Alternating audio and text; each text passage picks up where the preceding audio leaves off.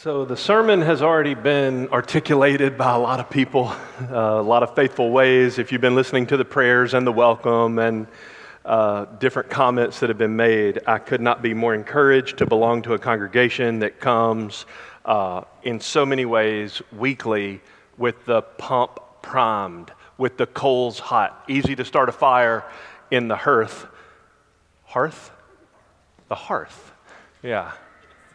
Welcome to Grace Church. The place where you build a fire in a home so that it not spread to other parts of the home. In that thing, your hearts are like that, and so many times so warm. But if your heart's not warm, you're welcome as well, and we pray that in a few moments you'll get close to the fire of the heart of God.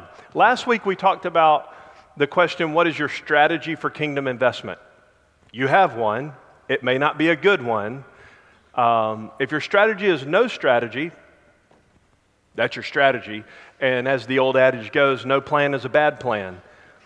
God has a lot to say about us investing our all for Christ. Jesus said about a poor woman who put 2 small coins into a coffer that she put in more than everybody else in his estimation because, to quote Jesus, she put in all she had to live on. That's a strategy that accords with Scripture for investing in Christ's kingdom. We give our whole life to Christ. And that was reflected in that lady's offering. That was last week's question. Today is going to try to just continue with it. And it's, what's our strategy to get the gospel to the people who are not yet born, the next generation? The primary audience of today's sermon is not people who came with a warm heart today. It's those who have not yet been born. I'm preaching today with an aim for the eternal joy of those who will live long after our generations are dead and gone, until Christ does Hebrews 1:12 and rolls up creation like a garment. I'm preaching for their joy and how we can participate in it. It has been said by many that the gospel is always one generation away from extinction. So if all the Christians today stop telling people about Jesus, if all the churches close their doors, and if all the Bibles are burned and no apps exist anymore for people to read Scripture, then the next generation won't hear. So the gospel is, in that sense, always one generation away from extinction. And you may have heard that the well-known German philosopher Friedrich Nietzsche boasted that he would live to see, quote, the Bible become a relic in his own lifetime. And to his great dismay, Nietzsche has now been perishing since his death in 1900. So for 122 years, he has been perishing, and meanwhile, Hebrews 4:12 is just marching on. The alive, active Word of God is just continuing to be preached every single day all around the world, and it's continuing to advance into new cultures all the time because Isaiah 40 verse 8 is true and nobody can undo it. The word of our God endures forever. The final sentence of the book of Acts asserts, Acts 28:31, that until the return of Jesus, the word of God will continue to advance throughout the world unhindered. God's going to do that work. We can participate in it. Today's sermon's about the untold millions of embodied souls. That's what you are. You are a soul. You have a body. You have a soul that will never die. You will be reunited with your body in the resurrection. You're an embodied soul, and today's sermon is about the untold millions of embodied souls in future generations who are going to continue to be born until Christ returns, long after you and I, like Nietzsche, are in our eternal home, which is either everlasting bliss or torment. Christians intuitively care about the spiritual welfare of those who will be born after we're dead and gone. There's a very logical, kind of Captain Obvious reason that this is so intuitive to the heart of every Christian, and that is Many who lived before us cared very deeply about getting the gospel to us. Here we are, literally at the ends of the earth. If you want to count from Jerusalem geographically to Memphis, Tennessee, we're about as far away as you could get from where Jesus lived and died and rose again. And the reason we're sitting in this room today is because a lot of people over those 2,000 plus years have cared very deeply about getting the gospel to the people who would be born after they died.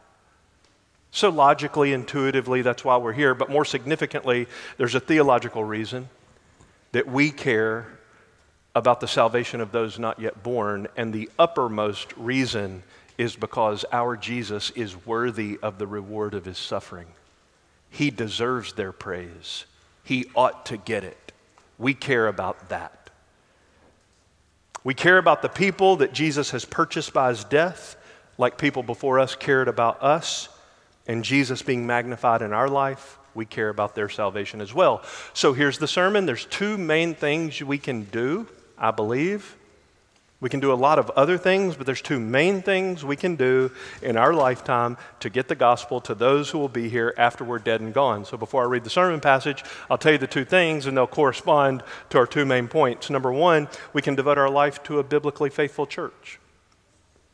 That's the main way to be involved in God's kingdom purposes. Nothing is more countercultural, Christian maturing, gospel advancing in our lifetime and beyond than our life being grafted into a local body of Christ. That's the number one investment we can make for kingdom advance. The number one most successful missions strategy in history is being a faithful church member. Our primary vocation as Christians is to treasure Christ. He saved us, to quote Thessalonians, so that he would be magnified in us. But we cannot treasure him accurately alone. So we treasure him together. That's what a local church is. That's what we mainly aim to do. Belonging to a local church does a bunch of things. Biblically, it does at least these two things. It preserves the purity of biblical doctrine and the essence of the gospel, and it enables us to amplify our impact in the world more so than if we were just one seed planted in soil trying to produce a whole crop. No, a lot of seed planted in soil produces a better crop. To quote Ephesians, Christians are to, quote, grow up in all aspects into Jesus, who is the head, and that sentence was written to a whole church. We do that together. We preserve the gospel as what God said, local churches are, quote, the pillar and support of the truth. That's how the gospel got to us. A bunch of Christians before us clustered their lives together in accountable relationships and protected the purity of biblical doctrine and the essence of the gospel, and it just kept getting passed down to us. As Jude said, the brother of the Lord, we are to contend earnestly for the faith that has once for all been delivered to the saints. As we do that, then the next generation gets to stand as we do on the shoulders of those who came before them. Our fidelity to Jesus paves the way for future generations to hear the truth as it is in Jesus, Ephesians 4:21. Join a church, belong to a church, give your life to a church, thick, thin, good, bad, times of leanness, times of prosperity, spiritually and otherwise. Grow together with God's people. That's the greatest investment we can make. A second investment, and then we'll get to our sermon text, is we can pool our resources to invest in a gospel lighthouse, so that the next generation of Christians in our corner of the world will have a space to proclaim and propagate the gospel to generations that will come after us. Where is Grace Church? I wonder how you would answer that question. We are wherever you go. That's where we are. But the church, the ecclesia, that's the New Testament word for church, is visible when we're assembled. So we live wherever your address is. That's where we are. And we are wherever you work and leisure. Whatever you do, that's where Grace Church is. But Together, collectively, assembled, we are the church gathered, the church visible. 2 weeks ago, I had the privilege of standing and preaching in a pulpit that is a meeting house that was established 199 years ago in Covington, Georgia. First Baptist Church, Covington. A friend of mine who grew up in the church that we prayed for this morning, First Baptist West Memphis, now the pastor of that church, in a city that's called Covington, quote, the Hollywood of the South.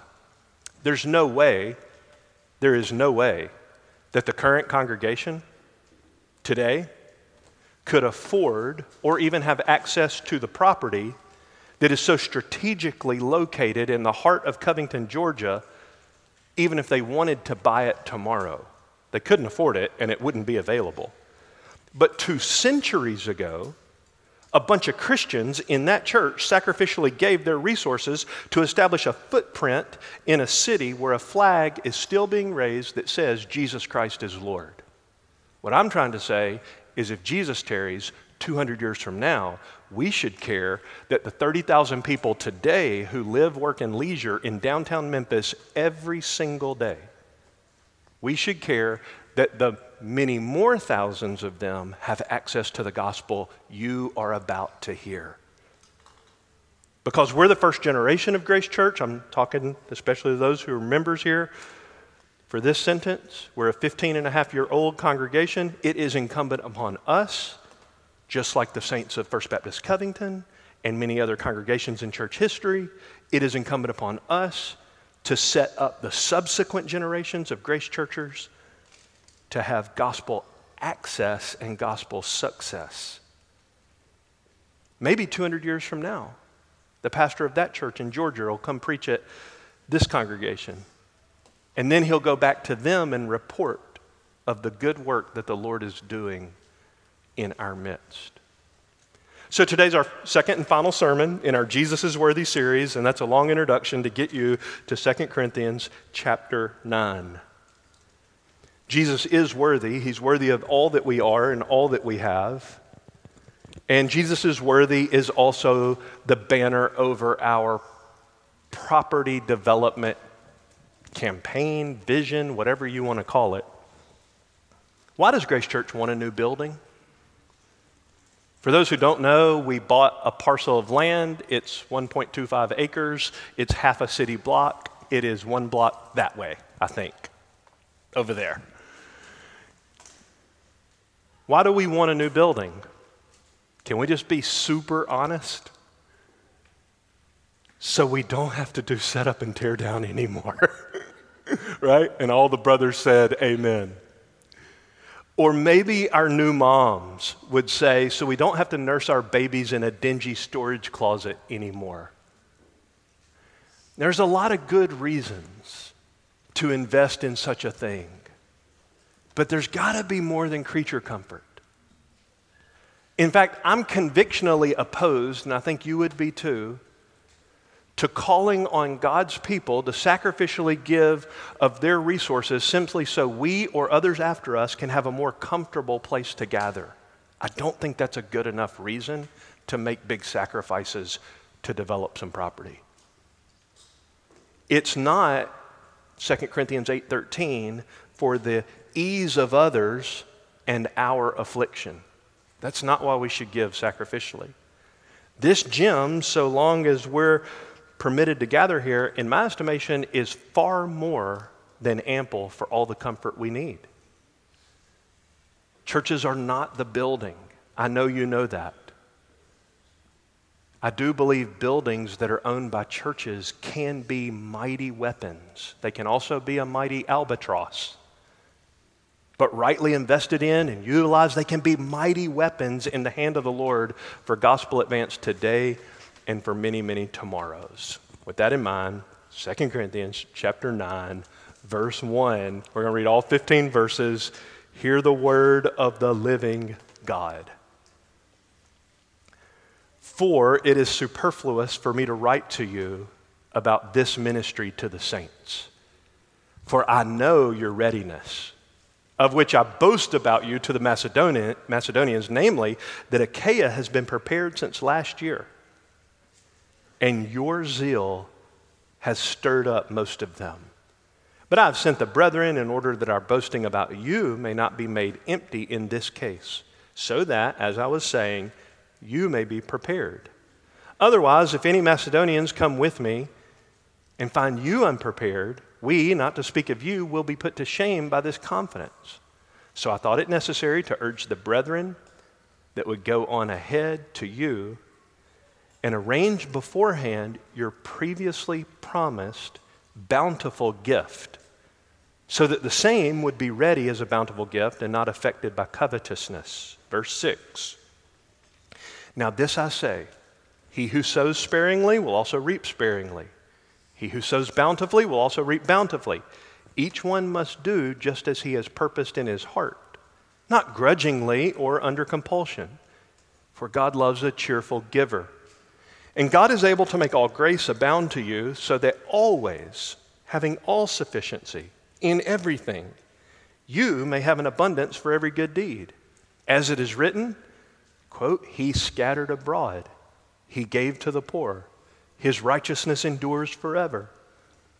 Now he who supplies seed to the sower and bread for food will supply and multiply your seed for sowing and increase the harvest of your righteousness. Verse 11, you will be enriched in everything for all liberality, which through us is producing thanksgiving to God. For the ministry of this service is not only fully supplying the needs of the saints, but it is also overflowing through many thanksgivings to God. Because of the proof given by this ministry, they will glorify God for your obedience to your confession of the gospel of Christ and for the liberality of your contribution to them and to all, while they also, by prayer on your behalf, yearn for you because of the surpassing grace of God in you. Thanks be to God for his indescribable gift. Join me in prayer. Let's ask for God's help. Father, thank you for all the people who you prompted to make all the sacrifices that we won't know about until eternity.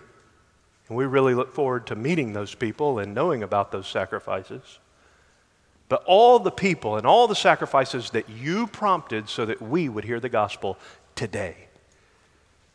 And so long as Jesus tarries, we ask that this congregation would be able to sacrifice in our generation so that those behind us who are yet to be born will hear the gospel that we're about to hear today. And we ask this in Jesus' name. Amen. I've prayed a lot this week because, to be quite honest, I don't know what I think about sermons like this. One commentator said of this passage that most people subconsciously, knowing that a sermon about money is coming, quote, employ a kind of mental air defense system to deflect any appeals for money that their radar screen picks up as approaching their way. You may have heard of Israel's Iron Dome, right? Missiles come in, they get obliterated before they land because there's this little air defense system that they've got that works really well. We're a lot like that. So I've prayed this way, among other things, Father, would you bless the members of this church, like I prayed last week, to double their household income at least, if they'll use said blessing for kingdom purposes. A lot of us would love to have a doubled household income. It's a heart matter more than anything. I've also prayed that the Lord would bless the members of this church with all the needed resources and the cheerful generosity to support the work of the gospel, both being proclaimed in our generation and advanced and propagated into the generations yet to come. So before we get too antsy that today's preacher is going to lay on the guilt or make some kind of shyster money grab, it's important for us to understand a little bit of the backstory of 2 Corinthians 9 so that we don't misread it and so that we can try to apply it to our lives. The Corinthian church had already promised to give a, quote, generous gift to the relief of the saints in Jerusalem who were suffering for a variety of reasons. Perhaps famine, passive persecution, like, oh, you Jews now are Christians. We Jews who now kind of run the system here are going to withhold from you rations and provisions during this famine so that you just kind of die off or leave. All right, they were suffering for a variety of reasons. The church in Corinth, which is in another place geographically and in a Gentile part of the world, in Achaia, decided at least a year, Paul tells us, before he wrote 2 Corinthians, that they would give money to them because they loved their brothers and sisters. So they made that pledge more than a year prior. Chapter 8 makes that clear. Paul's previous letter, 1 Corinthians, refers to this in the last chapter. Chapter 16 of 1 Corinthians opens this way: now concerning the collection for the saints, as I directed the churches of Galatia, so do you also. On the first day of every week, each one of you is to put aside and save as he may prosper, so that no collection be made when I come. He's saying every week, just like all the churches do, and you give your money willingly and freely, take some of that and put it aside for this ministry that you've already promised you want to be part of, and I'm telling all the churches in Galatia to do that as well. So from these verses, we can deduce one pattern in New Testament churches. They had a practice of collecting offerings to support the work of the church and the spread of the gospel, quote, on the first day of every week. 1 Corinthians 16:2, and Paul instructed them to take some of that collection, quote, for the saints. He's talking about the saints in Jerusalem in this case, 1 Corinthians 16:1. That's who he's talking about. So Paul's not talking to them about something that they didn't have any categories for. They already made the pledge. They wanted to be involved. Paul's reminding them about that. In 2 Corinthians 8, Paul tells them that other churches, to his great delight and surprise, have also wanted to get involved in said support because they heard that the Corinthians wanted to be involved. Do you see the compounding effect, how this works? When people hear about the grace of God in one congregation, it causes other congregations to want to get involved as well. That's 2 Corinthians 8, 1-4. It's also 2 Corinthians 9, 1-5. One more thing about backstory. In chapter 8, Paul talks about the Macedonians being encouraged by the grace of God in the Corinthians, which led the Macedonians to give sacrificially also. In our chapter, Paul instructs the Corinthians to go ahead and prepare their pledge gift so that when he comes, it'll already be ready. And then he can take it on his way to Jerusalem.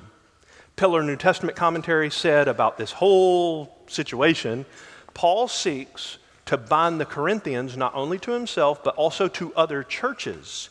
He exhorts the Corinthians afresh to complete their promised gift, and he's now coming from Macedonia, where other churches, unexpected to Paul, have now made a sacrificial contribution to the collection to also go to Jerusalem. I said this sermon's already been preached several times. It's been proclaimed. It's been articulated. Cassie's prayer, Lauren's prayer, Ben's prayer, Brian's prayer, opening welcome. You've already heard the message. Let me remind you. 2 points, verses 1-5, and then verse 6-15. Verses 1-5, talk about long titles to a sermon point. Don't write this down. This is the point.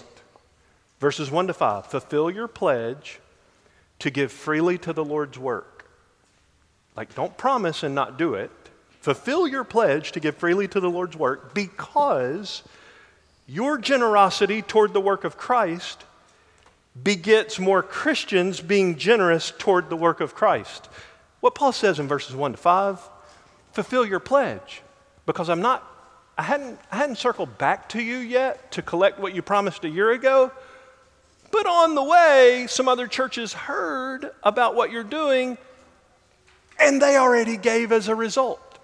So before I could even get to you to collect what you promised, other churches heard about it, and I've already collected from them. So now when I get to you, it would be, Paul says, a shame to you to not do it because these other churches have already done it because they heard God gave you the grace to do it. Let's talk about that for just a minute. There's something in verses 1-5 about what I would describe as holy momentum.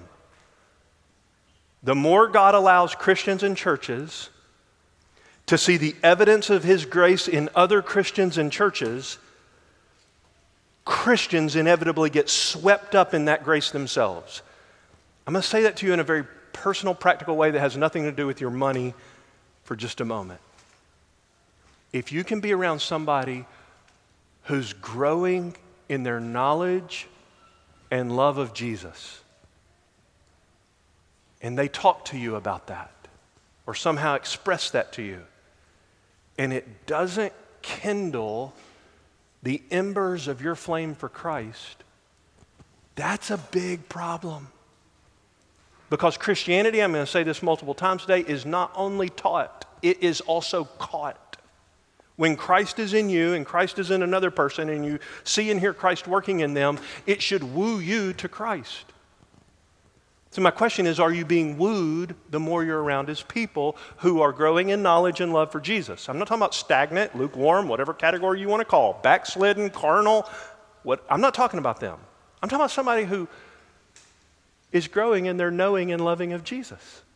What does that do to you when you're around them? Nothing? That's a problem. That's a really big problem. We could flip it the other way. Are you stoking the embers of the coals of other people's knowing and loving of Jesus? Others should also have their embers fired up for Christ because they're around you. So if they're not conversely affected, that's also a problem. So as it relates to congregations and their sacrificial giving, Paul's saying, look, these churches gave because they heard about God's grace in you. It affected them. So we say a lot around here that God wants every Christian to embed his or her life in a local church because Christianity is both taught. God wrote us a big book, but it's also caught. We need the faith family to learn what it actually looks like to live out this walk with Christ. So Paul wanted the Corinthian church to know, verses 1 to 5, that the Macedonian churches gave money to the relief of the brothers and sisters in Judea. By the way, all the people Paul's collecting from are non-Jewish. They're all Gentiles. And they're giving money to the relief of their brothers and sisters in Judea, all of whom are now completed Jews. They have come to Christ, but they were reared in Judaism. So there's all kind of applications going on here. One of which could be drawn out for the inter-ethnic challenges of our day. Sacrificial love of Christians across ethnic lines obliterate all kind of worldly lies about what the gospel does to people's hearts. That's another sermon. The Lausanne movement for world evangelization has a key vision. Christians are to care about all suffering, especially eternal suffering. These New Testament churches cared that their brothers and sisters were suffering physically, monetarily, spiritually. We should care about that. The reason I also believe we should invest in the gospel getting to the next generation is because we especially care about eternal suffering. That's why we're mainly concerned about the generations behind us. And the Corinthians had benefited from the gospel getting from Jerusalem to them. Now they should care about the welfare of their brothers and sisters who got them the gospel. Chapter 9, verses 1 and 2. It is superfluous for me to write to you about this ministry to the saints, for I know your readiness, of which I boast about you to the Macedonians, namely that Achaia has been prepared since last year, and your zeal has stirred up most of them. Now, I got to admit, there's a really bad way. I said it in our pre-service little meeting with those who are helping out in various ways today, and we prayed about it. There's a very bad way to read 2 Corinthians 8 and 9. It's easy to read it badly. The bad way to read it is to conclude from some of the phrases that Paul's twisting their arm to give their money.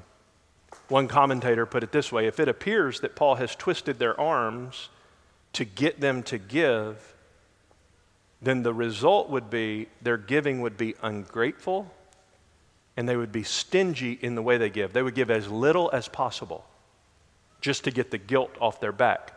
He went on to write, if the money donated to the saints comes as a levy squeezed out of them, it may provide some needed assistance to the poor. Like, it'll do the trick.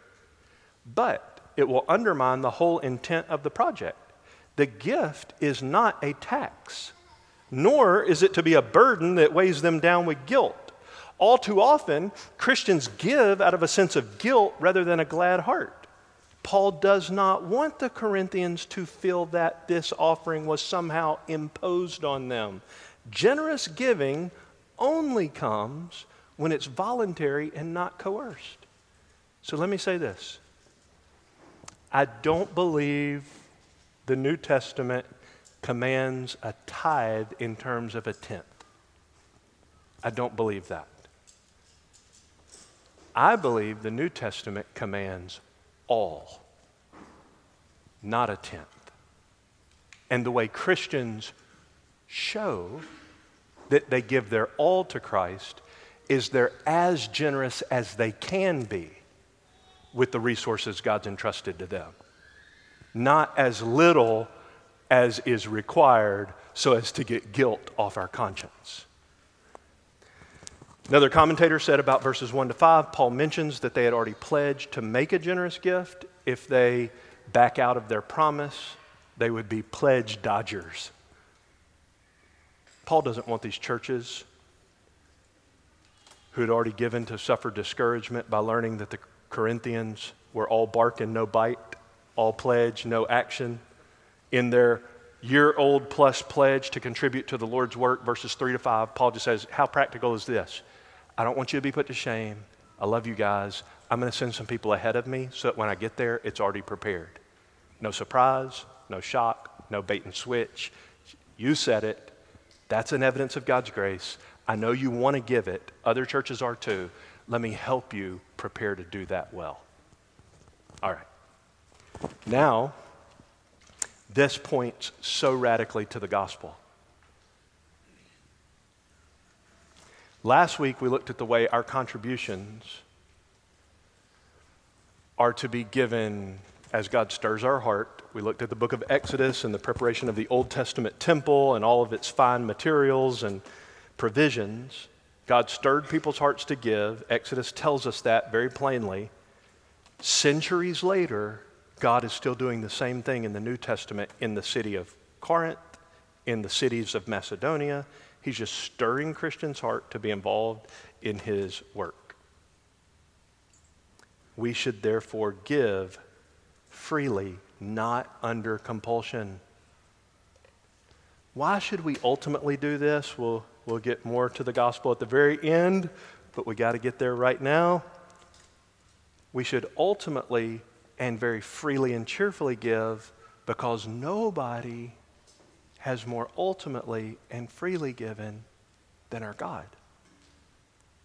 God actually made a pledge a long time ago that he would give an extravagant, bountiful gift. He did not back out of his promise. In eternity past, he promised that he would give his whole heart to you. For centuries of Old Testament generations, he kept unfolding that promise in increasing clarity. And in the life of the Lord Jesus, and in his death in our place, in his victorious resurrection that signed all God's promises, yes, for all who believe, God freely, joyfully, and cheerfully gave his all for us. In 2 Corinthians 8, it is that gospel that Paul actually grounds the whole giving of the Corinthian church to Jerusalem in. Listen to how he says it in the middle of chapter 8. You know the grace of our Lord Jesus Christ. You're talking about money for Jerusalem. Why are we now on the grace of Christ? You know his grace. Do you know his grace? What does grace look like in Jesus, Paul? It looks like an extravagantly rich Redeemer giving everything to become poor, because through his work alone, not what you add to him or give to him, you're not paying Jesus back for your salvation. Through his poverty, you get to enjoy his eternal riches. That's 2 Corinthians 8:9. And then he goes on to talk about this monetary giving again. He grounds it all in the cross. And if you look at the cross and believe, if you look at the cross and love the Savior who died for you, it's hard, I was going to say impossible, but we all struggle with sin. So I'm going to say it's really hard to look at the cross honestly and say, thank you, God, for giving your all. I don't want to be like that. The Christian heart is very slow starting. We all feel cold and indifferent, and sometimes we do feel guilted into obedience. But I'll just quote Stephen Olford and say, what if you don't feel like praying? He says, pray when you don't feel like it, pray when you do feel like it, and pray until you feel like it. Should you not pray because you don't feel like praying? No. Should you not give because you don't feel like giving? No. Can you be motivated by wrong things like guilt? Yes. Should that mean you shouldn't give? No. Sometimes God changes your heart in your obedience, not before it. So verses 6 to 15 is where we'll close. It's another long title of sermon point. Giving by God's grace is always preceded and followed by receiving more grace than you give, because you cannot outgive God. To quote one commentary summarizing verses 6 to 15, the author wrote this: Paul makes it clear that he understands the Macedonians' act of giving as receiving the grace of God. He says they gave by grace. They didn't give to get grace. They gave because they were given grace. Do you see how that works? Their giving was preceded by receiving. They didn't give to get. They gave because they already got. Okay, so this author goes on to say, God is present and active in human giving in such a way that humans are givers, but finally they are ultimately receivers. This profound theology of gift continues through Paul's argument in chapters 8 and 9 and appears emphatically in his closing exclamation of chapter 9, thanks be to God for his indescribable gift. This is the way I hear 2 Corinthians 8 and 9. And I've commended listening to the Bible to those of you who are like me and you learn later than you wish you would have, that you're more of an auditory learner than a visual. So just listen to the Bible if that's you. I listened to 2 Corinthians 3.5 times Friday, just on repeat. And one thing chapter 8 and 9 felt like was this. It was a drum roll. And the last verse of chapter 9 is a cymbal smash. It's the climax. Thanks be to God for his indescribable gift. One translation I heard this morning, I read it with a couple of our members before the service. Thanks be to God for his inexpressible gift. God has given the most. All of our giving is a faint reflection of what he's given to us. And we give, our point is, in a way that is both preceded and followed by receiving more grace than we give. You can't outgive God. Now look at this principle in verse 6, because if it weren't in the Bible, I would be very hesitant to say it to you, because I would be a little cringy if somebody said it to me without showing it to me in the Bible. Verse 6, he who sows sparingly will also reap sparingly, and he who sows bountifully will also reap bountifully. So Paul wants us to know there's a principle of reciprocity in Scripture. Sow a little, reap a little. Sow more, reap more. That's the reciprocal relationship. So we want the church to know he's not garnishing their wages. Nobody's being taxed for Jesus. He wanted them to know that our giving to the Lord and to his work somehow boomerangs back to us. There's very bad ways to read this. I've already admitted that. But when we give out of a cheerful heart, not under compulsion, but willingly, that's Paul's phrase, I'm saying it boomerangs back. There's a principle of reciprocity. Sow a lot, reap a lot. Sow a little, reap a little. It's right there in Scripture. Just like a farmer who is sowing seed liberally all across his acreage of farming, he's doing so with a hope, with a view toward a future harvest, a future crop. We should give that way. That's a very biblical idea. It does not strip giving of its virtue to want to be blessed as a result of it. It's not sinful to say, God, please bless me. I'll tell you one of my many things I do every week. I see these little plates down here, and when I'm coming up to prepare and check the microphone, this is my little phrase to say a lot. I pray every week, touch the nations. That's what I pray. Take this little widow's mite, somehow get the gospel to the far edges of the world. I don't know how you're going to do it. That's my prayer. And I pray whoever does this or whatever way you give to Christ and his kingdom and his work, bless the people for it. That's verse 6. That's the principle of reciprocity in Scripture. Proverbs 22:9 is what Paul had in mind in verse 6. He who is generous will be blessed, for he gives some of his food to the poor. There's no way around this principle in Scripture. I mean, it's all over the place. Our generous giving out of our private resources is the means that God has purposed to use to carry on his work in the world and to be a primary channel of the inflow of his blessing into the lives of his people. Proverbs 11:24, it was prayed in our prayer time by one of our sisters. There is one who scatters and yet increases all the more. There's one who withholds what is justly due, and it results in only want. The generous man will be prosperous, and he who waters will himself be watered. Proverbs 11:24 and 25. In Malachi, God speaks to his people in no uncertain terms. I almost made it the primary sermon text for today. Maybe we've preached, I think this is the third sermon, I might be wrong about that, in 16 years on money. Last week, this week, and one by Brian years ago. May have been another one. We're not beating this drum all the time. We probably should preach on it more because verses like Malachi 3 are in your Bible.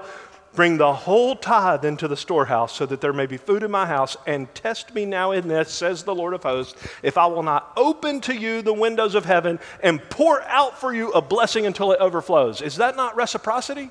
Is that not a boomerang in some sense? Paul picks up the same principle in Galatians chapter 6. Do not be deceived. God is not mocked. For whatever a man sows, this he will also reap. It's bigger than our pocketbook, but it's not less. Jesus had a lot to say about money, more than anybody in all of Scripture. Jesus talks about money. If I could squeeze all of his teaching down into one little phrase and try to say it as faithfully as I can, I would say this is what Jesus taught about money. Our use of it is a heart thermometer. I think you can put all his teaching into that phrase and it not be perfect, but faithful. Your bank account's not a thermostat that controls your spiritual temperature. It's a thermometer that tells you if you're healthy. Your money is a heart thermometer. That's why John Chrysostom, in the early centuries of the church, said the love of money is a severe mistress. She'll abuse you. Jesus' favorite book to quote from during his 3.5-year ministry on planet Earth was Deuteronomy. He apparently had the whole book memorized. He quoted from it liberally, freely, and verbatim on regular occasion. He alluded to Deuteronomy 15 on one occasion, which says, if there's a poor man with you, one of your brothers, you shall not harden your heart nor close your hand from your poor brother, which is the passage I think Paul's thinking about in 2 Corinthians 9. Deuteronomy 15:9 says, beware that there is no base thought in your heart, and your eye is not hostile toward your poor brother, and you give him nothing. Then he may cry to the Lord against you, and it will be a sin in you. You shall generously give to him, and your heart shall not be grieved when you give to him, because for this thing the Lord your God will bless you in all your work and all your undertakings. If you don't want a blessing, don't give to your poor brother. If you do, give. That's Deuteronomy 15, 7 to 10. So our second point, verses 6 to 15, I got 3 applications, but I'm going to tell you 4 arguments Paul makes. I'll just show them to you in the passage. The 4 things Paul says in verses 6 to 15 that incentivize giving. All right, you look at them and you can see if I'm making them up or if they're in there. Number 1, it will lead to greater spiritual wealth. That's verses 8 to 10. God is able to make all grace abound to you, so that always having all sufficiency in everything, you may have an abundance for every good deed, for it is written, He scattered abroad, He gave to the poor. That's the book of Psalms. His righteousness endures forever. Now he who supplies seed to the sower and bread for food will supply and multiply your seed for sowing and increase the harvest of your righteousness. So the point is, incentivizing Christian giving should include the reality it will lead to greater spiritual wealth. So if you're a sponge that soaks all in and nothing goes out, you deplete your spiritual wealth. If you're a pipeline that flows in and out, it increases your capacity for the enjoyment of God. That's verses 8 to 10. God will make all grace abound to you with His all sufficiency in everything, so you have an abundance for all good stuff. Number 2, verses 11 to 13, God will receive more thanksgiving and praise, which, by the way, ought to be the number 1 thing you care about in your life if you belong to Christ. God getting more praise, God getting more thanks from more people, that's native to the Christian heart. Look at verse 12. For the ministry of this service is not only fully supplying the needs of the saints, but it's also overflowing through many thanksgivings to God. A lot of people are praising God because of your generosity, church at Corinth. That's what every church would want.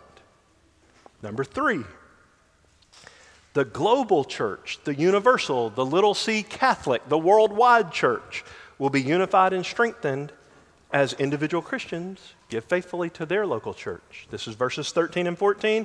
Verse 13 especially, because of the proof of this ministry, they will glorify God for your obedience to your confession of the gospel of Christ and for the liberality of your contribution to them and to all. They will glorify God because of you. Like more unity and more strength in the big body of Christ because some little wrinkled old lady in Corinth gave 1 Corinthians 16 on the first day of the week and a little bit of her giving was sent to Jerusalem? Yes. So ordinary, so extraordinary. Number 4, verse 14, those who benefit from your generosity will praise God for you because it will provoke them to pray for you. One of the things the fellow who discipled me that I talk about all the time challenged me to do was pray less for myself and more for other people. And then he said, when I pray for myself, pray that God will put me on the hearts of other people. So they'll pray for me. So me spend most of my time praying for them, trust that He'll raise up other people who will pray for me. So I've tried to follow that pattern for the most part. How will other people be prompted to pray for you? Especially when they see you, God forbid, run headlong into sin. That'll prompt them to pray for you. But most especially when they see the grace of God flow through your life. They'll pray for you. That's verse 14. While they also, by prayer on your behalf, yearn for you. Why? Because of the surpassing grace of God in you. And he ties all of the grace of God in them and the grace of God in the Macedonians to their sacrificial monetary giving. When other churches see that, they'll know Jesus has your heart because Jesus has your wallet. And they'll start praying for you because they'll want to be like that too. Okay, how does one develop such a happy spirit about giving? Well, one commentator wrote, church leaders throughout the ages have faced the same challenge that confronted Paul. So what Paul does is presents these 4 principles I just showed you as incentives for why we should give. And then he ends, as I said, with the cymbal smash, so all in there. Verse 15, memorize it right now. You should know it when you leave the building today, and may we never forget it. Thanks be to God for his indescribable gift. That's a good memory verse. If you're having a hard time letting go of your most valuable possessions, unlike the sinful woman last week who broke her alabaster vial over the feet of Jesus, if you're having a hard time letting go of your most valuable possessions and placing your whole life in God's hands, then I commend to you again a good long look at the gospel.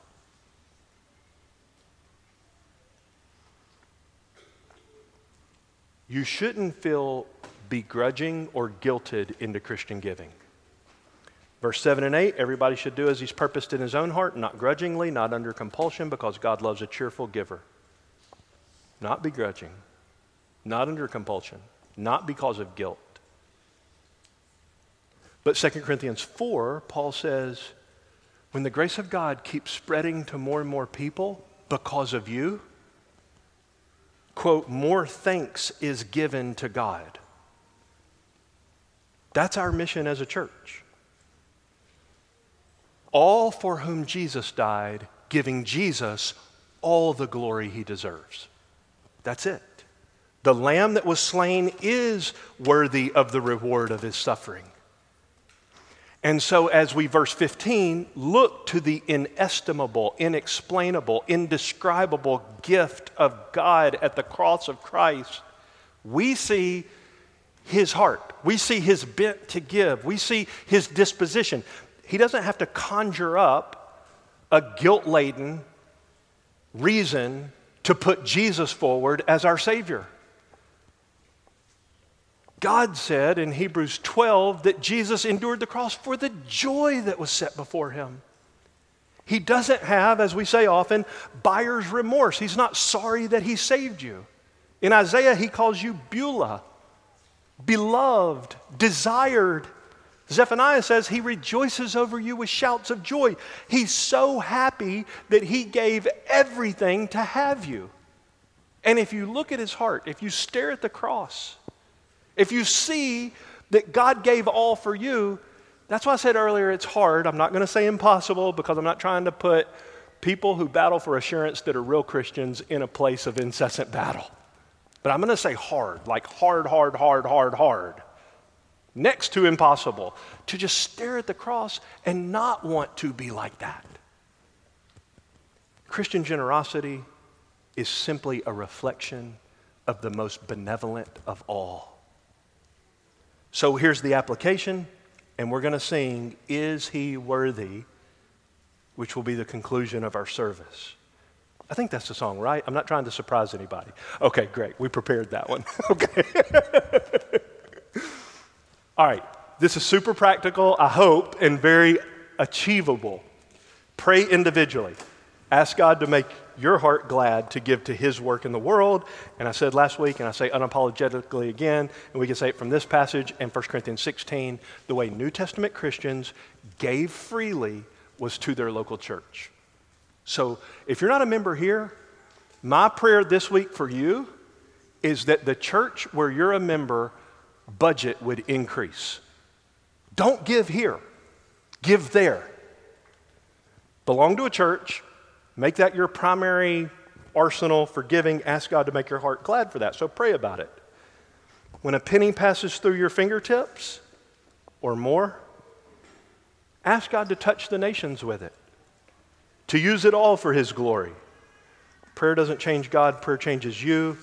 And he's already committed to getting the gospel deeper into the lives of his people and dispersed around the world. So ask him to help you to yield your resources back to him for his glory, for your joy. Number 2, have a give our all to Jesus talk with whoever lives under your roof. Like, plan that. I challenge you to try to get that this week, maybe this afternoon. And this is what I mean by give our all to Jesus.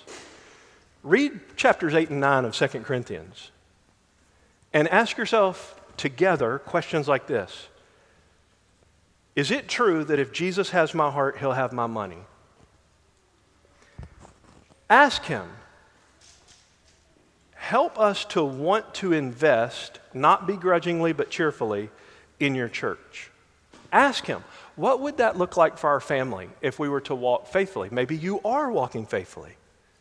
Ask him. He's good at his job. He will lead you. He will help you. I've heard many stories about spouses going to separate rooms and praying and coming back together and writing stuff on paper and trading it with each other about how God's leading them when they have conversations like this, and the numbers being almost identical. God's really good at leading his people. Just ask him. Parents, let your kids know what you give to your church. Talk to them about that. That doesn't rob you of a blessing. It doesn't strip it of virtue if your left hand knows what your right hand is doing. You know that Jesus said that that's not the principle we're supposed to live by, right? Go read the passage. Teach your kids to give to their church from the first dollar that they receive, and teach them why. You're not paying God back. You're joining him in his great work of gospel advance near and far to the end of the ages. I'm going to tell you something I said last week I would get rebuked about this if I asked for permission, so I'm going to ask for forgiveness. So I told a story. I'm going to tell another story. Before she went to be with Jesus, Pastor Rick and his wife decided, I still don't know what this means, I've just heard him say it to me a few times. The church is in their will. I don't know what it means. The Lord knows what it means, and it's not my business to know what it means. I told you last week, no elder knows what anybody gives to the church except for Brian, but I take that to mean signing over a chunk of it to the church when he goes to glory. I assure you, he will not care about it anymore once he goes to glory. Have a talk. Ask other Christians. Try to be as generous as you can be, not as little as you can be. That's the big idea. Third, finally, ask God if he wants you to be part of an above and beyond effort to help establish the gospel in Memphis long term. And I say above and beyond because I don't think this should be core to our general Christian generosity. I think it's above and beyond. I mean to a building thing. Should we develop that property? The Lord knows. Will we be able to? He'll provide if so. I think that's an above and beyond. That's not our normal Christian giving. That's extra giving. That's why we have a Jesus is Worthy fund. I'm asking all of our church members between now and October to have these talks in your family, to pray about it personally, to pray about it as a household, and consider renewing your pledge if you've already made one, or beginning a pledge if you haven't. Because there will be people born 200 years from now, if Jesus tarries, like in Covington, and it would be really advantageous for the city center to have a gospel flag that says Jesus is Lord. Tracy and I are still contributing our little beans to the Jesus is Worthy Fund monthly. We invite you to share in that joy with us. I just tell you that because Paul told other churches, hey, they're giving, and it encouraged them all. We're doing that. I'm not asking anybody to do anything that, put a load on somebody else's shoulders like the Pharisees that they're unwilling to carry.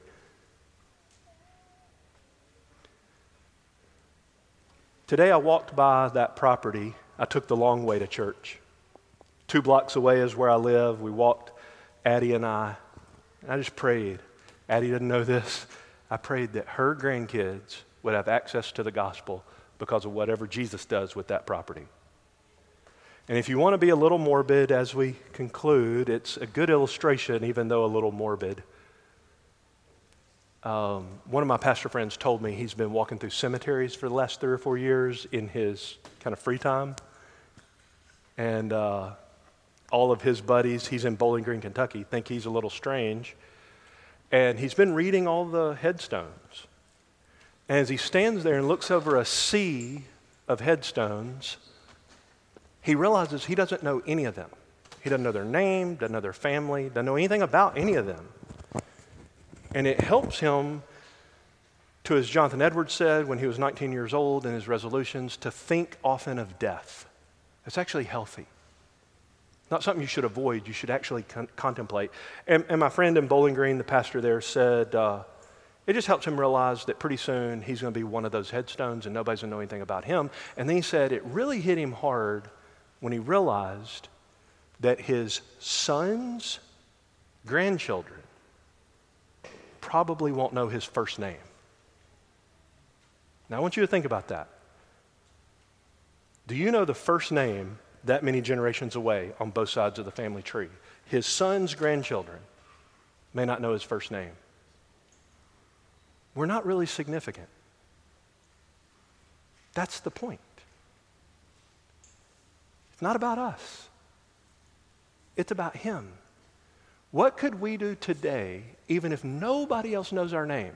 Preach the gospel, die, be forgotten. That's a good way to live. But what could we do today to try to get the gospel to people so that they know his name? There's a lot. And we're here today because a lot of other people lived by that ethic. I think Christians are free to support many kingdom-advancing causes in their lifetime with the resources God's given them. That's between you and the Lord. Unity without uniformity. You give as God leads you to whatever sources God directs you. Do so cheerfully, do so regularly. I do believe every Christian should give sacrificially to their local church. The reason I said above and beyond is because Paul told the Corinthians, the Macedonians gave different. Do you remember the difference? A wealth of generosity with great cheerfulness, here it comes, out of an abundance of poverty beyond their ability. They didn't have a lot of money. They had almost none. And they still gave, to quote God, generously and cheerfully. Above and beyond. May the Lord help us and help us to help each other to look at the cross and say, thank you, God, for your indescribable gift. Now let my life reflect that in every way. Let's pray together. Oh, Father, we do pray that you would erase from our mind everything I said wrong and out of step with Scripture and your heart. Just cause us to forget it forever. If anything I said is right and in accord with Scripture, elevate it in our mind. Cause it to fester. And help us, Lord, to be Christ-centered, truly, in our whole life and as a congregation. To give our all for Christ, who gave his all for us. We pray this in Jesus' name. Amen.